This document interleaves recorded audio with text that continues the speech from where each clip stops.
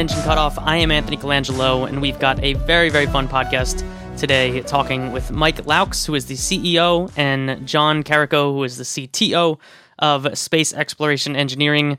They do all sorts of interesting work, a lot around the trajectory design and mission planning in cooperation with a bunch of different mission teams and companies around the world. They've flown a lot of things to and by the moon, or out near the moon. A lot of very interesting trajectories that they've worked on. Specifically, they worked on the Capstone mission on the Rocket Lab Photon side of the trajectory planning.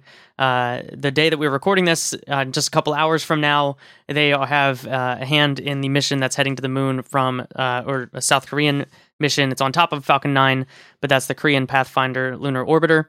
And a bunch of historical ones as well, which I'm sure we will talk about. So I'm really interested to talk with them, especially in this day and age where we are looking at upcoming missions to the moon as part of the Commercial Lunar Payload Services program, to talk to them about how to get to the moon effectively, how a team like SEE works with mission teams and other companies in the industry, why that kind of niche exists, and to dive into some of the nerdy details of different trajectories to get to the moon, because there's a lot of ways to get to the moon these days with all the commercial launches available, and trying to figure out which is the best one for your mission is a really interesting problem to solve, and something that they do a lot of writing and thinking about and coaching on. So going to be a very cool conversation with them. So without further ado, let's give them a call. All right, we are here with John and Mike from Space Exploration Engineering. I probably wouldn't have said this in the intro because I would forget about it when I go to do the intro. Everyone hears the astrogators at SEE in the executive producer segment, and this is them. We're talking to them right now. So, yep. But they did not pay to be on the show here. We just were chatting a lot over the past several months, and turns out y'all are up to some really interesting stuff right now. So let's start. So everyone has context. Just go through who you two are, what you do at SEE, and then we'll get into the company and some more specific missions. So, Mike, why don't you start us off? Sure.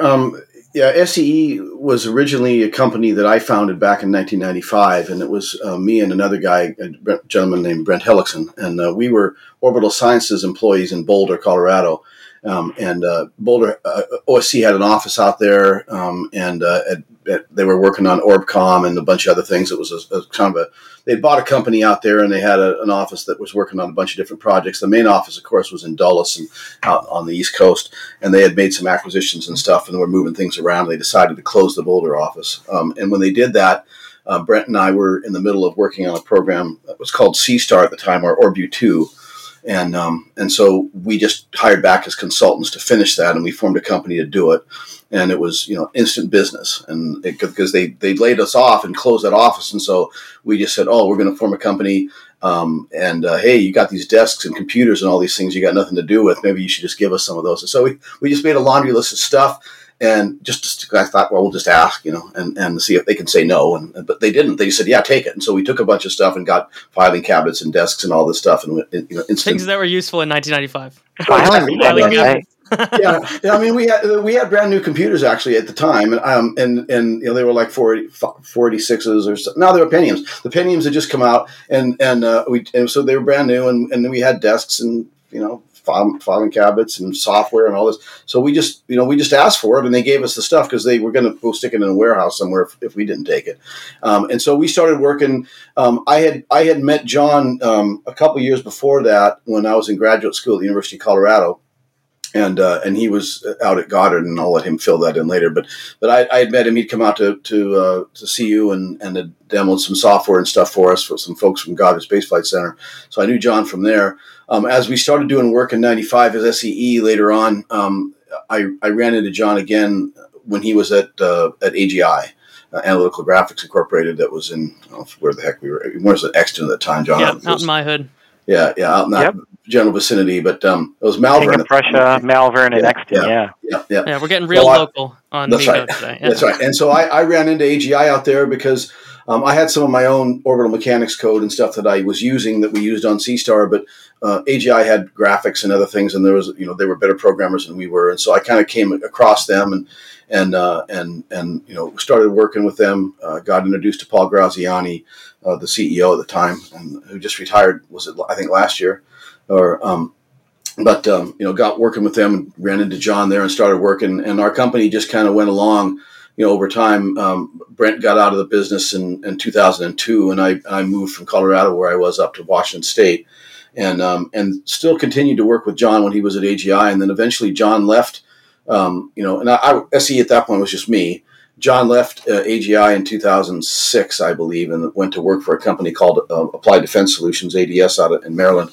And I continued to work with him there, and we started working together on projects.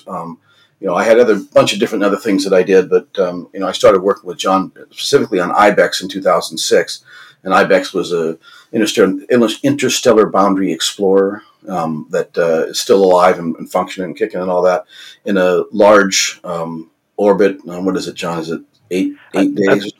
Yeah, 3-to-1 lunar resonant orbit. Yeah, 3-to-1 lunar resonant orbit. So John and I worked on that together with Lisa Policastri and several other folks that are now within our company. But so I started working with Lisa and John on that. Lisa also was former AGI and at ADS at the time. And then when IBEX flew, right after that, we got involved in the LADEE project, which was a lunar orbiter out of NASA Ames that launched in 2013. But we started working that right as IBEX was flying. That the initial stages of that mission went on, and so we had a team of people at Ames that flew that mission, and a lot of those folks are actually in SEE right now. They kind of went to different places and went to ADS, and some other folks went to Google and came back, and there was a bunch of that. But we were all kind of working together on different projects, and then we kept talking about wanting to work together as a in one company, but that didn't really start happening until 2016 or 2017. I started using them as John and Lisa as consultants to SEE, and then we eventually decided, hey, let's just reincorporate the company and have the four of us, John, myself, Lisa, and Elisa Hawkins, formed the company in, I think, 2018. And then from there, we've hired a bunch of people, and there's 16 of us now. But we do a lot of different things. We're orbital mechanics and navigation folks. We've been involved in a bunch of different missions and have any number of things all going on at the same time. But I met John in '92. I think we decided I met you before I met my wife, but it's close. That's right. So John took longer to convince. Is that what happened? No. I started working with him right away. I met my wife in August of '92, and I think I met John in like February or something of the same year. Yeah, I was working as a contractor at NASA Goddard, and I was in the flight dynamics group. But one of the things I was in charge of was getting the trajectory design software off of these things called mainframes you may have heard about in the history book. Yeah. I was one, so yeah. Yeah, we ported a lot of the software to the PC, and then and I met Mike when some flight dynamics folks at NASA Goddard got invited to go present at CU. So Mike actually helped. I have a fax where he's helping us find a hotel and everything. Yeah. So that was the beginning of our relationship. That's right. But then I was in charge of this program called Swing By, which we used. My first mission operationally was the Clementine mission to the moon. So I was also in charge of the software, but also worked on the flight dynamics for that. And then we commercialized that. I was with a company called Computer Sciences Corporation. We commercialized that. We eventually sold that to Analytical Graphics, and then I got sold to Analytical Graphics as well. And we renamed it Astrogator. Did they trade you for a couple of draft picks or something? Or they did. That work? Yeah, the seventh round pick. And then Mike and I, as Mike mentioned, we started working together on all these different things. So we do trajectory design and maneuver planning and orbit determination. And so we've been doing that forever on all these missions on L-Cross and LADEE, on, like Mike mentioned, IBEX. And when we finally reformed the company, we started supporting South Korea, the Korean Aerospace Research Institute, the Korean Pathfinder Lunar Orbiter, which is going up as we talk, going up today. Yeah. So on August 4th. So that's very exciting. And we worked with Space IL on the Beresheet mission. We helped them with operations. And kind of our business model is to help other people learn how to fly satellites. That's right. We like to find people that want to fly something, they hire some people to be flight dynamics people, whether they know how to do it or not, and then we train them how to do that. And then you always need extra people in operations, so we do surge support. So one of the most recent ones we just got back from was doing the Photon part of the Capstone mission for Rocket Lab. So we can talk more about that. But Mike and I and Ryan LeBlanc, we were down in New Zealand, and Elisa Hawkins was remote back here in the United States. That was very exciting. And then we pushed Capstone off on a translunar injection to their weak stability boundary ballistic lunar transfer trajectory. So that was really cool. Yeah. And then and KPLO is about to go on the same thing. Right. Another different reasons why they're both using the BLT, but they're both using it, and interesting histories behind those things. But yeah, that's right. I mean, the Rocket Lab is sort of a really good example of how we work with our customers, rather than going in and being in charge of the flight dynamics. Their GNC team down in Auckland was in charge, and we trained those folks and got them up to speed of how we did things. And we work with AGI a lot still, so AGI software was involved and brought in, and we showed them how we would do this kind of a mission, how we'd set it up in the software and that kind of thing. And then their guys were in charge. We filled in as part of that team. So there was a team of 6 flight dynamics folks down there, and we were part of that team. And then we had support back in the U.S. as well with people that weren't on site. But that and the same thing's happening now with KPLO. Their folks are flying it, and these folks are great friends of ours we've been working with for 6 or 7 years now. They're in charge, and they have their own software that's kind of wrapped around the SDK and ODK products, their flight dynamics software. But we have 2 folks out there now that are part of that team. Craig Nickel and Tiffany Finley are out there supporting them, and then when they get closer to the moon, 2 more of our folks will go out in December and be there when they do LOI to support them and make sure that if any contingencies would happen, that we're there to help them. But so I want to dig into this for a little bit, because I think it is, from an outside perspective, it's maybe surprising to know that there's if you look at like what a space mission needs, trajectory is pretty high up in the list of importance. And I think for outsiders, it's interesting that it's not, people within a company that are doing that primary job. Like why don't those roles exist to the extent that they need to within any particular organization or mission team? And why is it that there's outside experts like yourselves come and help? And they want, the companies want to have that typically, at least our customers, and that's sort of the niche market for us, is the companies that we go to, or even in the case of NASA in 2013, the team at NASA Ames, they didn't have a flight dynamics team there on site. Goddard Space Flight Center does that all the time, and JPL does that all the time, and they have standing armies, if you will, of people that are great at do all those things and are experts. And those are our friends, and we know those people. And eventually you convince them to come work with the company. That sometimes happens. You're collecting them from all these. Yeah, that does actually happen. Yeah, we have had that happen where we don't typically try to hire them directly when we're working with the people, because our customers get cranky about that. But they do end up, taking routes that end up with us. We have a Stephen West that's with us now that was at Ames and then went to Goddard and then left Goddard and came to work for us. When we were working with Ames, we wouldn't have tried to take him, because that would have been, they would have got cranky at us for that. But when he left and then went to Goddard and wanted to leave, then he talked to us on his own, and that was different. But so it's just organization type. Like some places build up this team internally, and some don't yet have the resources, or maybe they're a new company. And it's a whole spectrum of that. And if you talk about like the CLIPS teams or Space IL or CARI, the international folks that we've worked with, they had folks there that have flown missions, but not deep space lunar missions. And like at Space IL, there was a whole group there that were really experienced flight dynamics folks that had done a lot of geo missions and were really sharp, graybeard folks that really knew their stuff. They hadn't done lunar missions, and so we kind of came in and showed them a little bit how to do that, and then they ran with it, and they were really top notch, and we supported them. And with CARI, same kind of thing. That they had flight dynamics folks there that had done other types of missions, but not lunar missions.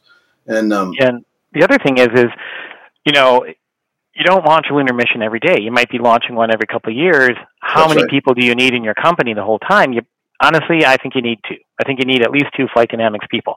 When it goes to launch, 2 people aren't going to do 24/7 ops for 3 weeks, right? Well, and lunar missions really require that. So we do surge support. They're our friends. We like to do operations, so they can have 2 people. And when you get closer to launch, we show up and hang out with them and work shifts do or whatever needs to operations. happen. Yeah. And you have all that. I mean, you mentioned some of the missions that you've worked on, and I think the expertise that you bring is notable with missions like Beresheet, where things didn't go as planned, and you probably had some insight as to like, okay, this is going on. Maybe we should look into X, Y, or Z, or maybe this. You know, when we've seen this before, we did X, Y. So like the historical perspective that you bring, having worked. You mentioned Clementine, John, that you worked on was in the 90s, right? I feel like people forget that we sent some stuff to the moon in the 90s. Yeah. Like Mars was getting all the hype at that time, right? But that's right.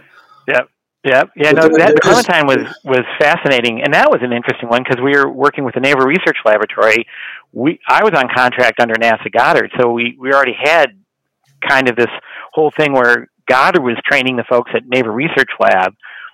You know, so that was kind of that same pattern because we were trying to hand that over, and they finally, when we got to the moon, Naval Research Lab did take that over.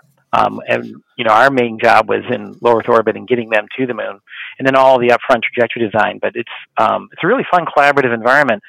The cool thing now is that commercial companies are doing this. So, like with Rocket Lab, that's a commercial company that did the TLI. So that was super exciting what the Photon can do. And Beresheet was a commercial company, and now we support some of the CLPS missions, and we've worked on HLS, and it's really fun to see that. You know, the government kind of figured out how to do this. NASA, you know, has, as Mike mentioned, has graybeards and people without beards as well, doing all this stuff. And now that technology is available commercially. Like I said, the software that I worked on was originally NASA Goddard software. We got the commercialization license, and that's now commercial software. Right. So it's been exciting to see. It used to take armies of folks, and now it can be kind of like these lean teams. Well, and the thing that you mentioned, too, about these teams not necessarily having that, I mean, that's been like a theme throughout my career that companies will be starting up. They're like, hey, we need to have a flight dynamics group, might be a CLPS team or whatever. But I remember even back into the 90s, Jim Benson at Space Dev, which is now Sierra Nevada. I think they were absorbed into that. And I think Dream Chaser was actually from Jim. But he was like trying to do a commercial asteroid mission and you know, really wanted to do that, pioneer kind of stuff, but, you know, couldn't quite get the funding for it. And it was like, well, I need you to come work for me. I'm like, right, but you're not flying missions yet. And so if I come work for you, I won't have anything to do most of the time. I'll be sweeping the floors or doing other things, and I won't even be as good at what I do, because one of the reasons that I'm good at what I do is because I do it all the time. And so I got different customers coming all the time asking me to do things and proposals and all this. And so you keep fluent and with the software and with the your skill would atrophy by the time. Absolutely, and so that was always the dilemma. It's like, well, we want to hire you. I'm like, yeah, you don't. I mean, you really don't, because you don't need me until you actually fly stuff. Now, if you get to the point where you're flying stuff every other month, okay.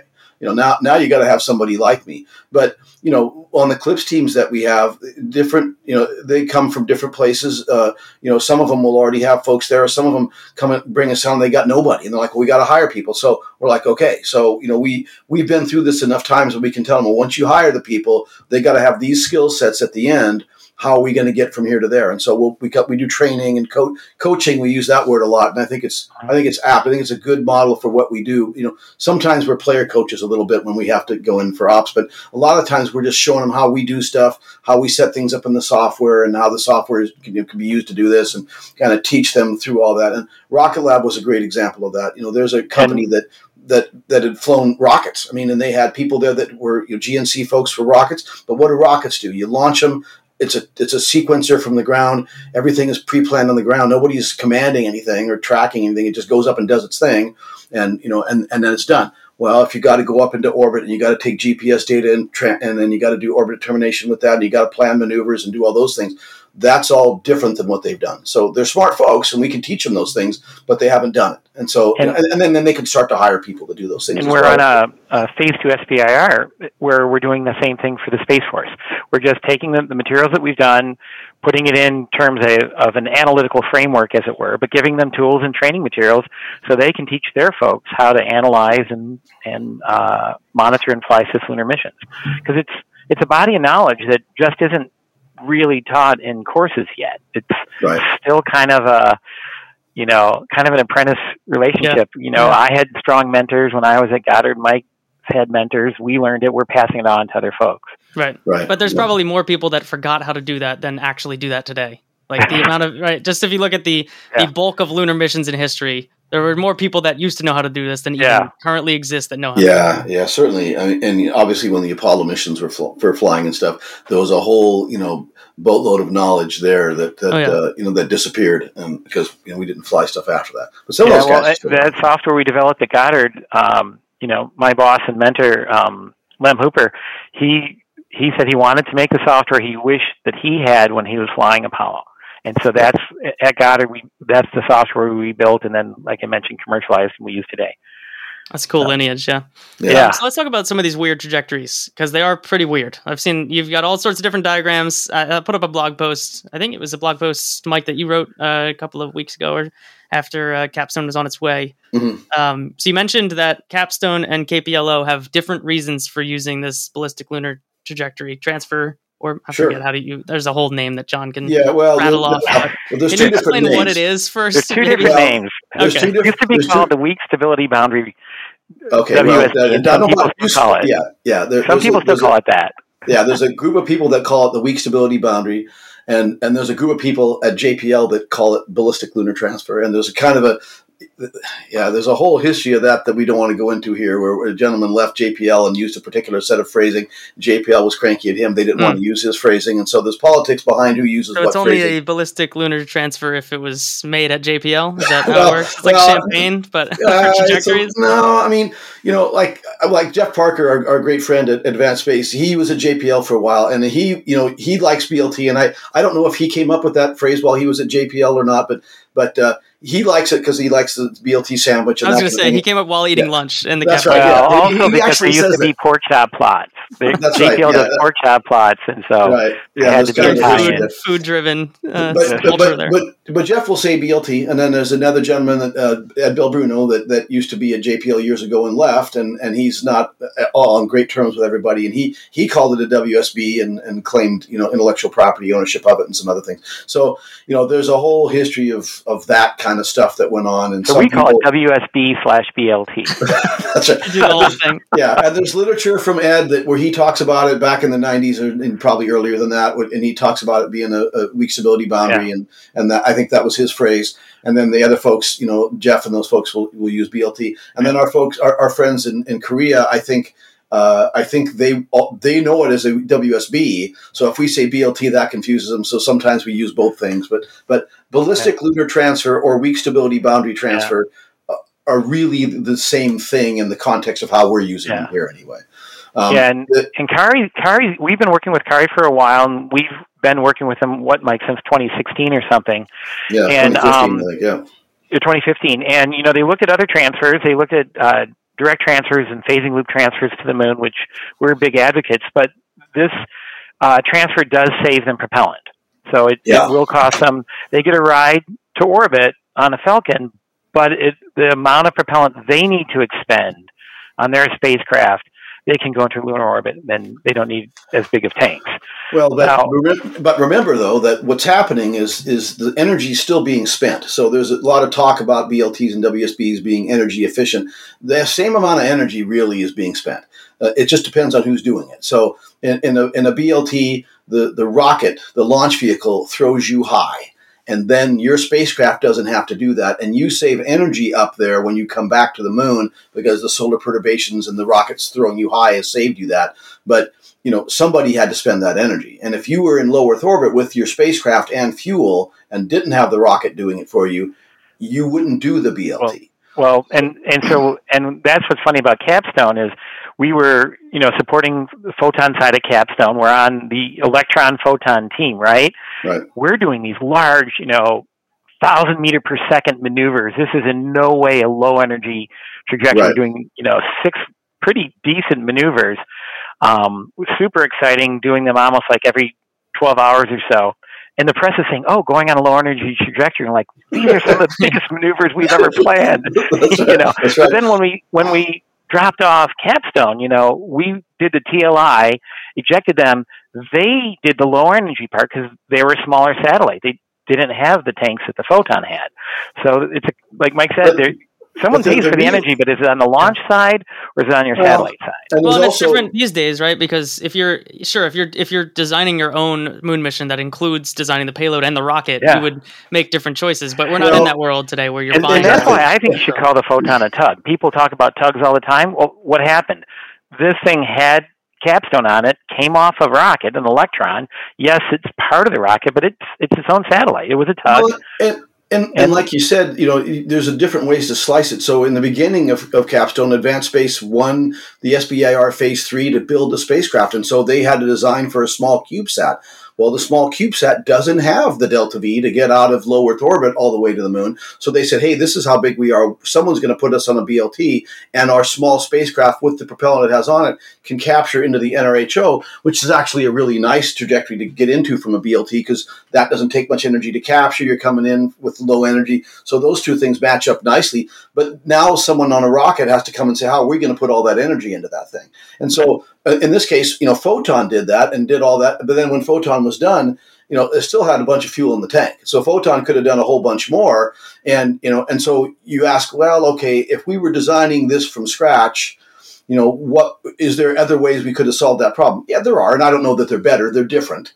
But you could have imagined, I could imagine with the Delta V we had, could the Photon have gotten to the moon and gotten to the NRHO directly without going to a BLT? Yeah, they could have.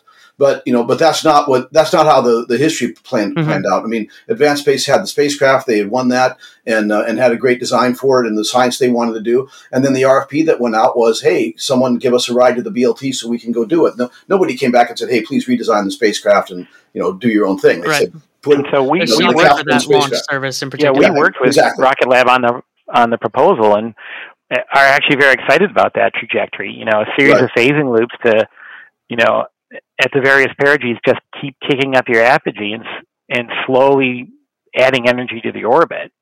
Yeah. And was that an easier thing to? So, in the context of these missions that we have, right now, the last couple of weeks and into the next 5 years, a lot of them are these small commercial missions that are going to be shopping around for launches. Is getting into that BLT easier to shop for than going to find a launch vehicle that's going to be able to take you directly to lunar transfer orbit? Is there any differences from the commercial procurement of things? You only need a ride to low Earth orbit. That's the thing. You get the Photon to low Earth orbit, and there's a lot more rides going to low Earth orbit. From there, we can get to the BLT, but we can also go interplanetary with that. You're so close to escaping the Earth-Moon system when you go on the BLT, or the WSB as well. I should mention that you could also Rocket Lab's talked about going to Venus. This is the same trajectory we can fly to do that. Yeah, not the BLT, but I mean, just the phasing that we do up. And then, really what we're doing from our perspective is we're raising up the orbit and hitting an outgoing asymptote. And that might go onto a BLT or it could go to Venus or Mars. And of course, the energies would be different and the directions we're flying would be different. But getting on a BLT, for the mission we did on Capstone, what happened was Advanced Space had their spacecraft. They did all the design for the BLTs that they wanted and gave us days and days of trajectory, 40, 50 days at a time of trajectories but on each of those days, what they gave us was, at this time you hit, this energy, your perigee is here and the right ascension of the node is here. And so on each of our days, we had a target to hit. Now, if we were going to Mars, we'd have exactly the same thing. When JPL does a Mars mission, they have a launch period. They have, asymptote conditions on each day and each hour even, that you're trying to hit. So hitting the BLT is no different than that. There's a direction and an energy in space. You're going to do that. When you want to hit a BLT, there's trajectories to the moon where that makes sense. And depending on the size of your spacecraft and what the rocket can do. I mean, if you've got a rocket with a whole bunch of extra capacity compared to the size of your spacecraft, yeah. But I mean, like I say, if you're starting from Earth orbit and you are going to take your spacecraft and propulsion from there and go to the moon, going to the BLT as opposed to going direct, it's a wash. It's really close. And then, being as close as it is, I think the BLT wins out just like by percentage point or something, but you spent 3 months in orbit getting there, and that's more complicated, and you got to pay people to sit around and do that. And so, there's no, right answer. I mean, it's all trades at the end of the day. It's all trades. And so like on the Kari mission, for example, when we started that off, we thought that trajectory was going to look a lot like LADEE. We were going to have 3.5 phase-in loops and go to the moon and go into lunar orbit. But as the spacecraft design, progressed, as all spacecraft designs do, it got heavier. And at some point, it was too heavy to do a direct, and the tanks were ordered and the things were ordered, and it was too heavy. And so they're like, oh, we're on a Falcon 9. The Falcon 9, if it doesn't have the extra payload on there, actually can kick us to a BLT. That's going to save us, 150 meters per second when we capture at the moon. Now we can get into moon, so that just kind of kicked us over the boundary so we could get into orbit there. And that's the other cool thing about the BLT is you can capture with a lot less delta V. You don't have to do all 300 meters per second all at once. There are BLTs where you can capture. You could come in with solar electric propulsion. Right. So you, Anthony, you said trade studies. Yeah, it might be a wash on the front end, but on the back end, actually arriving at the moon, you're saving there. Yeah. And like you're saying, if solar electric, like you couldn't. Some of these things are going to be limited by how long you need to do a burn to get into an orbit, not necessarily the actual number, meters a second number that you need available. It's can I even do this with the performance I have? And it can be, when you have a spacecraft the size of what Capstone is, now you got to go look and, what propulsion systems are available, because you don't have an infinite choice of vendors and infinite choices of performance. So, the folks at Stellar had a system that would work for that within the delta V range of what they wanted to do coming in from a BLT into the NRHO. So that worked perfectly. But if you don't have, if you want to come in and you need to capture at 600 meters per second, and there's no vendor for that, well, now you got to design your own system, and all that comes into play. So there's always trades, of what things exist and what things don't, and what the vendors are, and then what your spacecraft looks like. And it's not, a perfect this is the best orbit because it saves you delta V. Nah, it's never and the communications too. You're about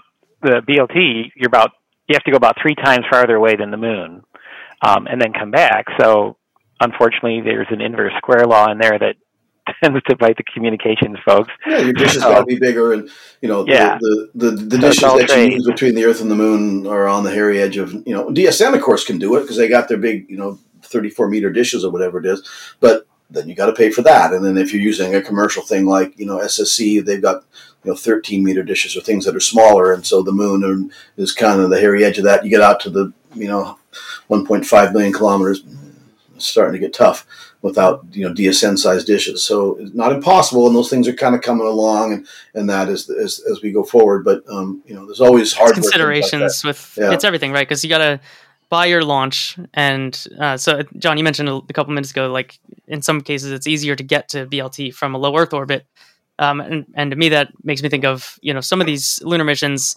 are going on rideshare flights. They're trying to get the cheapest available launch slot on a SpaceX rideshare or something. Is that both for like the lower inclination low Earth orbits and sun synchronous orbit? Is there really a difference there, or would that be an option as well? I'm just thinking about if you can find a $2 million launch slot, you better take it. If you the cool thing is the moon is far enough away that you can come out of pretty much any inclination at the Earth and still go into the orbit you want around the moon. So that's kind of cool. It's like, but you can imagine throwing a baseball at the moon. You can throw it over the top or to the left or to the right. So a sun sync is fine, but then someone has to do this big, 3 kilometer per second burn out of LEO. Is that the tug or is that the upper stage?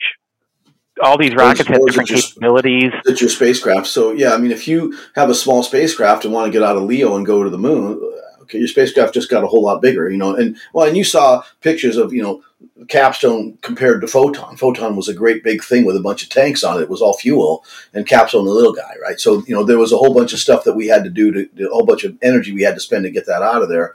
And, if you're going to do a ride share on like a sun synchronous orbit, well, you're likely not building your spacecraft big enough to do that. If you want the upper stage to do it, well, that's kind of complicated now because the upper stage has got to go up. Let's say you're on a Falcon 9 that's putting Starlinks up. Well, so it's got to go up. It's got to kick off all the Starlinks, get them out of the way, and then it's got to turn and relight with you on there and put you up in a really high energy, thing on the way to the moon.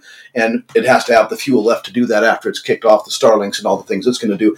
And you have to be lined up the right way. And so one of the things that was interesting about Photon was Photon could survive for 5 or 6 days.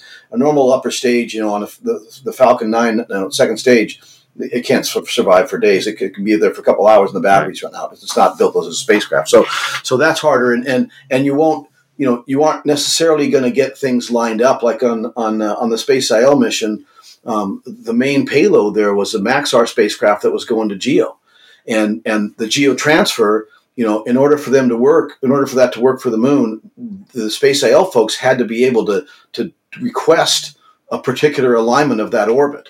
And that was the first time anybody had done that. And we had been trying for years, all the way back to Google X Prize things and back to Blastoff and that, to find geosynchronous payloads that would consent to that. In theory they can.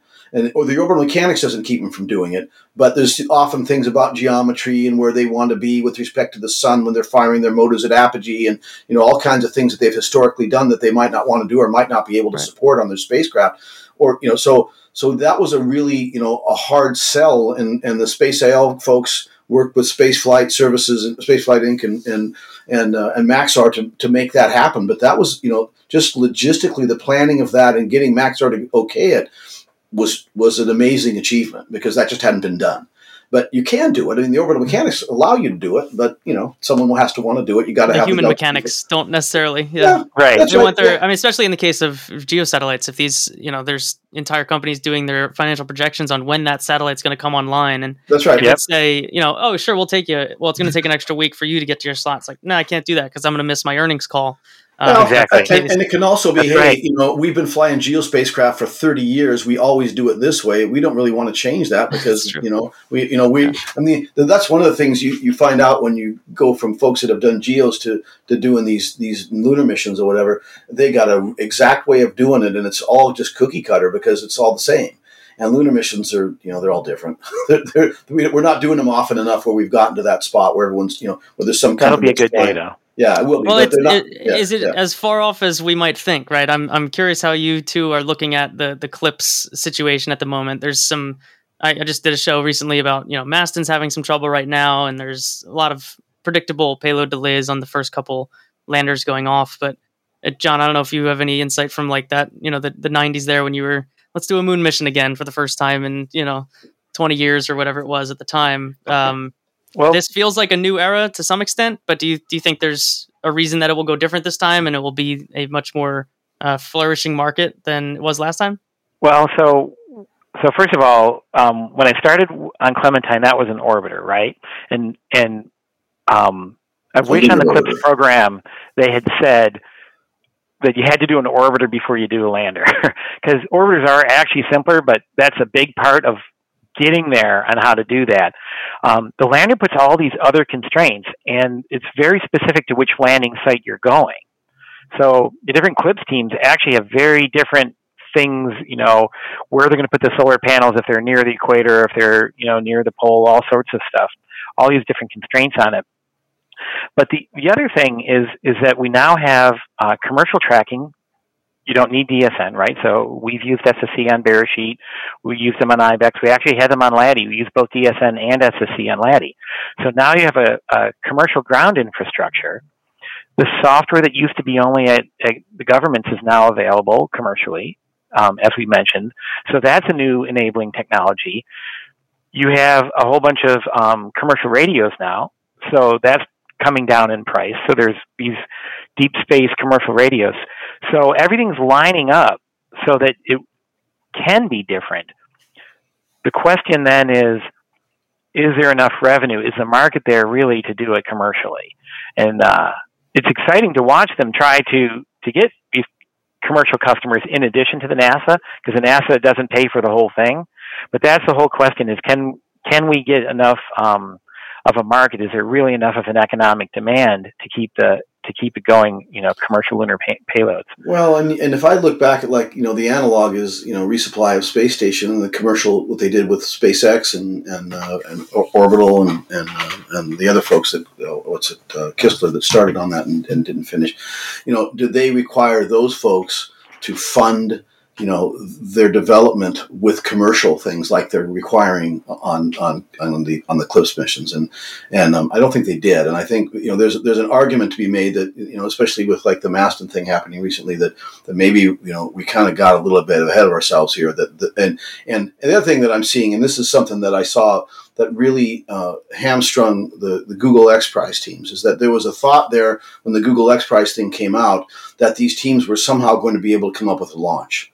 And that just didn't turn out to be true. That was just a bridge too far for all of those teams. Beresheet ended up being able to do it, but they had a funding source, a guy that had a lot of money and could afford to do that. But the other teams just absolutely couldn't get that. Yeah, we had supported several of the other teams. That was just a huge. Even with the Falcon 9 coming in, and which was kind of at the end of that coming in and being as good as it is and repeatable as it is, and the price coming down, that was sort of at the end of the Google X Prize stuff. But even still, if you were thinking $60 million a pop, the teams just didn't have that. And so there was a strong argument to be made, and I would make it and have for years, that if maybe the better way to go was, to have bought a launch. Said, okay, NASA, I've just bought a Falcon 9, and, in September of whatever year, I'm going to put 4 landers on this, and, if you're ready, your lander goes, and we're providing the launch, and then we fund you guys to make the launch, to make the lander.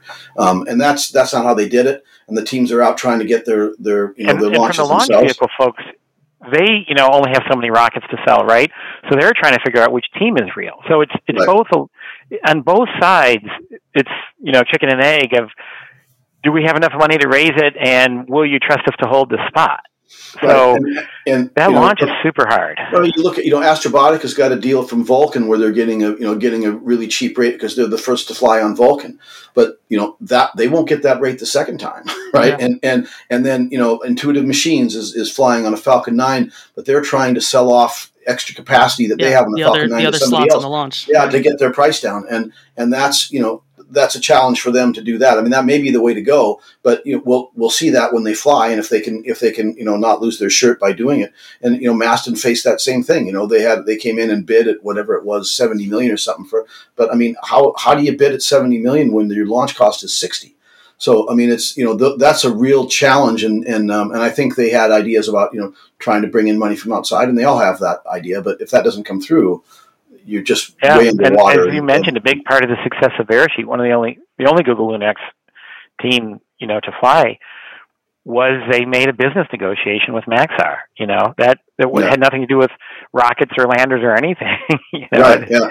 Well, they got a launch, but they had to negotiate that, and then they also had to get their spacecraft paid for, and they had SSC, and they had a pot of money, and they brought in the IAI folks that had a long history of flying stuff in Israel. So they had a different setup, but I think CLPS teams are kind of facing that same dilemma that they got to go find a ride somehow, and that's a huge hurdle. And then they got to build up a team from scratch, and then they got to go try to find other people that want to go to the moon for commercial reasons. Yeah. And I don't know that that's quite there yet, but I'm really excited though.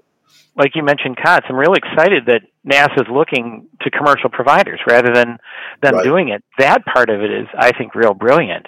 The question is the logistics on launch vehicles just aren't quite ubiquitous yet. So, well, if you two ever needed to fund a launch, I feel like you could do it by selling your domain name, because your domain name is see.com, and I feel like I don't know what domains are going for these days, but I feel like you could probably get between 6 and 8 digits for that, because it's a commonword.com, 3 letters. I was like, ooh, that's their domain name? Jeez. Well, when you have a chance, go onto the stock exchange and see who has the SCE symbol.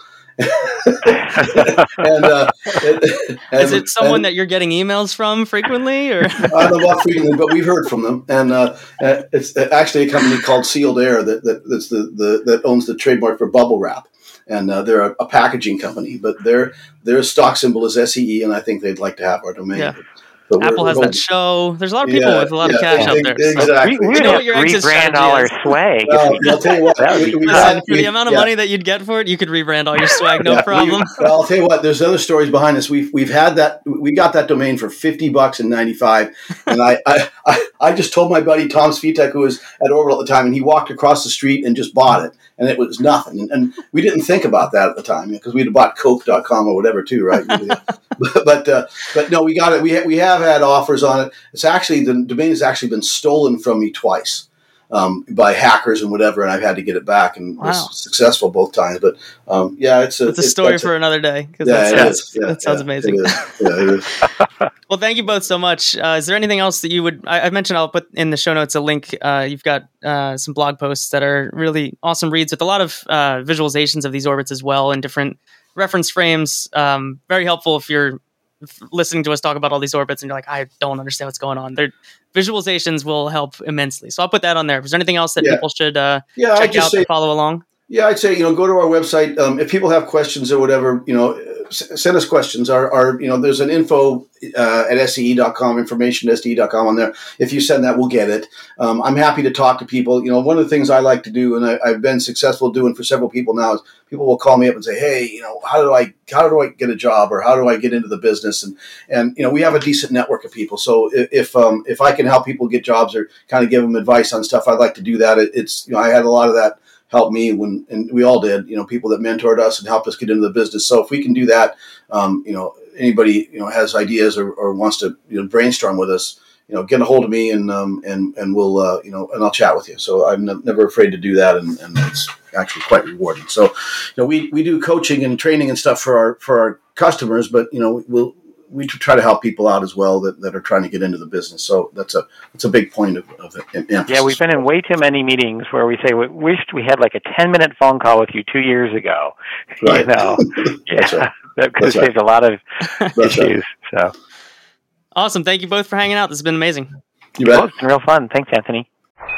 Thanks again to Mike and John for coming on the show. It was an awesome conversation. We got pretty nerdy. So as I mentioned when talking with them, there's a blog post that talks about the trajectory that Capstone and Photon took as part of their launch and trajectory towards the moon. You should definitely read it because there's a lot of good diagrams in there as well of exactly what kind of phasing orbits they're talking about, the transfer orbits they're talking about. I think it's really helpful to get your head around what's going on with that kind of mission, and it'll make a lot of that click in your brain if it's not something that's clicking as we're describing it through words alone. So definitely check that out. That's in the show notes over at mainenginecutoff.com. You can get to there. And other than that, thank you so much to everyone out there who supports Main Engine Cutoff over at mainenginecutoff.com/support. There are 853 of you supporting this show every single month. I'm so thankful for that. And there are 42 executive producers of this podcast. Thanks to Simon, Lauren, Chris, Pat, Matt, George, Ryan, Donald, Lee, Chris, Warren, Bob, Russell, Maurice, Joel, Jan, David, Eunice, Rob, Tim Dodd, the Everyday Astronaut, Frank, Julian and Lars from Agile Space, Matt, the Astrogators at SCE, there they are, Chris, Aegis Trade Law, Fred, Haymonth, Dawn, Aerospace, Andrew, Harrison, Benjamin, Small Spark, Space Systems, and 7 anonymous executive producers. Thank you all once again. If you want to help join that crew, help make this show possible, and if you want to get Miko headlines in your life, it's an entire other podcast I do every single week. I run through all the stories in the industry that are worth hearing about. Important point on worth hearing about, because sometimes things are getting left out because they're just not worth hearing about. But I run through all the stories that you need to know about, give you my thoughts on them. And it's a great way to stay up on space news, support the show, and make sure more of this happens. But otherwise, thanks again to everyone who does support. And until next time, I will talk to you soon.